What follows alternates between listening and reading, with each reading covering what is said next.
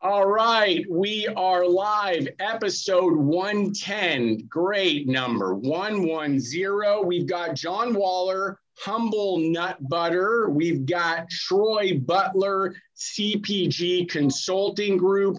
Welcome to the show. Thanks for having me, Mark. Great to be here. Thank you, Mark. Likewise. Absolutely. John, give it to us. What are we talking about? We're talking Humble. I like that. Humble Nut Butter. What's the story on the brand? When did it start? So my wife, Jessica, and I launched the business. The idea was conceived in the fall of 2017. But let's back up a little bit before then. We're products of the 80s and 90s, kind of grew up through the low fat, no fat movement, Zone bars, Atkins diet, all that. And as we've gotten older, we've sought out more savory foods, less sugar, less sweetness. And so the idea was conceived in the fall of 2017. We went rifling through the kitchen to see what we had for a snack. It's like 9 o'clock at night, Central. Didn't want anything heavy, didn't want any dairy, nothing sweet, but we had nuts, random high-end spices like turmeric and rosemary and ginger. And Jess asked this question, why are all the nut butters sweet or plain? But you can get nuts that are smoked, barbecue, Cajun, etc. So that was the question that launched the business. Okay. So will we consider it a savory nut butter line? Give it to us now as far as just if nobody's seen it, right? And I haven't even been to the website or anything. Give us the line. What are they looking at? You got it. So they're savory, all natural, premium quality nut butters, right? So we got 3 flavors. That's our sun-dried basil cashew, cashews, basil, onion, garlic, little sun-dried tomato. We got turmeric, maple, pecan. All right, so pecans, turmeric, maple, ginger, cinnamon, a little bit of nutmeg. And then our third SKU is truffle, herb, walnut. So we got ground shiitake mushrooms, rosemary, thyme, a little bit of truffle salt. And then we have small jars as well, right? So this is a 4.5 ounce. The other ones are 9 ounce. Where are you located? In Minneapolis. In Minneapolis. Okay, cool. So let's talk nutrition for just a second. If nobody knows, really good fats in there, got some protein in there. Give us sort of the set. I just wanted to throw that out there. Sorry. Give us the set. You're in what I would assume is the peanut butter, the nut butter set. It is a higher premium item, so I'm assuming it is priced that way as well. Give us distribution even right now. I'm going to fast forward because I think there's some cool stuff to get sort of on the topic, but give us distribution right now. Yeah, so you're looking at it.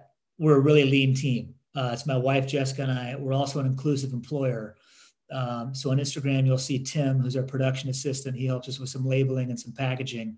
We've got a commercial kitchen here in the Twin Cities. Jess is there right now making nut butter. We deliver it, right? We're picking up for each other. We sell quite a bit on Amazon, quite a bit on our own website too. We got about 30 stores throughout Minnesota. We have a handful of specialty stores across the country as well. And then soon we'll have optimized production. And so we're talking with some distribution partners, some brokers, and thinking about regional expansion. And then hopefully it's on, once we can get out of the commercial kitchen, man. Hopefully it's on, he says. As far as a price point, again, for context, on the 4 ounce, is that $7.99 at retail? Great question. So this is $8.49 at Kowalski's. It's in the specialty cheese section, which is interesting, right? The regular size jars retail for $12.99 to $14.99 at Whole Foods and the co-ops here in town. So it's a nice comparison between middle store in the nut butter set versus on the perimeter with the specialty cheeses. So we're learning a lot. As far as moving from a commercial kitchen, you go from your own personal kitchen, you're testing there, then you go to a commercial kitchen, and then you're hand packing. How do you, if somebody were to start something like this and who dealing with commercial kitchens, where do you transition and how do you transition to, let's say, a co-packer who's able to create some efficiencies there? Totally. In the early days for us, we launched at the farmers markets. So between June of 18 and December of 18, we did like 30 some farmers markets in the Twin Cities. And that was our go-to market strategy. Like, would people spend money on this new strange product that they'd never heard of, right? We did that. It worked out quite well. That opened the doors. So really, what I would say is you got to prove supply and demand. You're always looking at, iterations of your product and of your brand and finding product market fit. But if that goes well, you'll reach an inflection point in the business. We're to the point now where maintaining these 35 or so stores, we can't keep up. We're not lighting the world on fire. I'm not going to be disingenuous here, but it's working. We can't properly grow though until we do what we do best, which is sales, marketing, and branding. So I think by just getting the at-bats and talking to customers, talking to vendors, maintaining relationships with your stores, then you'll know when it's time to scale. Is this a full-time thing for you right now? Great question. So I've been consulting on the side. We got 2 young kids. And I actually just took a role with Amplify. So in short, Amplify is like outsourced CFO work. We're a real strategic partner at the table with CEOs of CPG businesses, which is awesome because I got to talk to folks like you. I also got to talk to funds because funds will use this for their back office or to do diligence or to help their portcos. And they're supportive of Humble. So it's awesome. Like as we grow, they'll be at the table with us in a CFO capacity. And hopefully as we raise real money, they'll be with us and helping to see around the corner. Yeah, but no, this is a 7-day-a-week gig. Like I got 2 full-time jobs. I think it's important. I just saw a post and I talk a lot about it. I think it is important for people to recognize not just the risks that we have right in the space, but how long it does take to really get something going. And even then there's so many unknowns. So it is okay to have something else going, especially if you have a family, you have kids, and there's a lot to that. And I think a lot of us get stuck in this just go for it, scenario. There was something I commented on today about it, about we only live once, right? Just go for it. Bet on yourself. I think there's a lot of overused cliches, and there's only some of us who will talk openly about the fact that that is not the only road. You want to have a full-time gig that pays you? I love that idea. It's such an awesome idea. You have a family, you don't have, every situation is different. I always give that's an important piece too. You got family wealth, go for it, right? Your mommy and daddy are rich, go for it, right? Everybody has a different situation. And I just wanted to ask you, because I just saw a post about it. I thought it was part of this one. So yeah, no, I think you using your platform the way you do and being honest and a little bit vulnerable about the challenges in this industry, I think it's huge. And I appreciate you keeping it real. And yeah, we didn't have the capital to launch, in a co-packer right away, right? Like we built this thing brick by brick. We're still doing it. Good. I followed your journey. It's similar. Once we get to your level though, that's what I'm gunning for.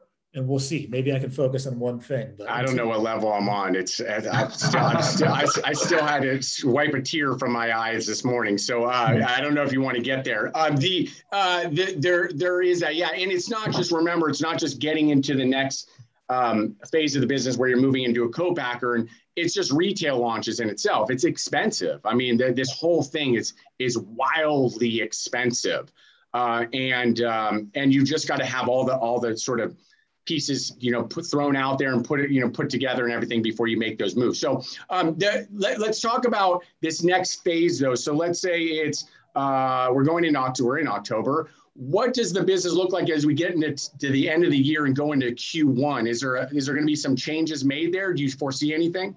Yeah, it's going to be a pivotal quarter for us. Lots of strategic priorities in the works. So outsourced manufacturing, a brand refresh, a little bit of fundraising, and then expansion into retail and increasing our footprint online as well. We're going to switch over to Shopify.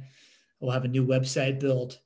And it's, these are all, pretty big hurdles, but we're ready for it. And we've got a great team of advisors around us too, that'll help navigate some of this. And as I mentioned earlier, like once we can actually focus on sales, brand, and some marketing, I do think we'll see significant growth year over year. We've doubled the business in the first 3 years. This will be a year of like maintaining and a little bit of growth. But next year, we feel good about what that looks like. Good for you. I'm a fan of the product as far as meaning ingredients, because people know I talk openly about stuff like that. If there's some nut butter in the cabinet late at night, it's like a half a spoonful, just for many people don't know, but they should be informed and be educated. A fat like that will keep you full. It is healthy, again, in moderation. It's how you're balancing your foods. And so I could get behind this all day long. I am a fan of going into something unique like that as far as savory, because it's not unique in a way where it's polarizing. As some would think. It actually makes a whole lot of sense, because if you think about nuts in general across a SKU line, right, there's all types of savory options. Like that's the core one is salty, salty almond or whatever it may be, right? So.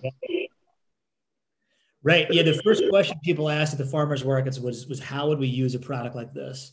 And that led us to come up with a sticker on the top, which says try me on. So it's sandwiches, wraps, veggies, crackers.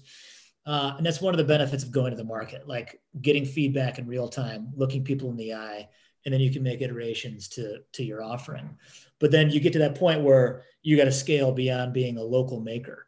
And as you've seen, it's a big leap to go from that to an internationally or a nationally distributed brand. And so we're embarking on that right now. Very cool. John's info is right there. Go check it out. Check out the website. Grab a jar. Grab 3. Good stuff, John. Troy Butler, CPG Consulting Group. Give it to us. Well, thanks, Mark. And John, now I'm hungry. So thank you very much for that. So CPG Consulting Group, we're based in Columbus, Ohio. We have clients all over the country. Essentially what we do, we work with retail brands, both new and emerging in the hemp-derived product space, cannabis, and protein powder supplement space. And those all kind of overlap in some ways. So what we essentially do is we help people launch, build, promote, sell, fulfill their brands. Everything from project management, ingredient sourcing, manufacturing, co-pack manufacturing management, brand management, packaging, label reviews, everything. So kind of believe in whatever our clients need, we can do. And started out really as doing nothing but helping growers, which is my background, is selling lighting and equipment. And growers were like, hey, can you help us sell whatever? And I was like, oh, sure, what the heck? And then that kind of rolled into, hey, can you help us develop a brand of whatever? And it's like, yeah, sure. And so it's just kind of evolved where we are, I don't want to say one-stop shopping because it's not really, or turnkey, but I just say we're as involved or as not involved as a client wants. So 90% of my clients are women-owned businesses or persons of color, which just kind of evolved that way. And we've got 6 or 7 clients right now that we are launching this quarter or next with brand new project forms. So it's been a hectic time. So everything we do, we believe in. My company motto is respect the plant. And it doesn't matter what plant it is. As I put on one of your posts, that you had Friday, I think, of saying, hey, what do you do? Everything we do is respecting the plant.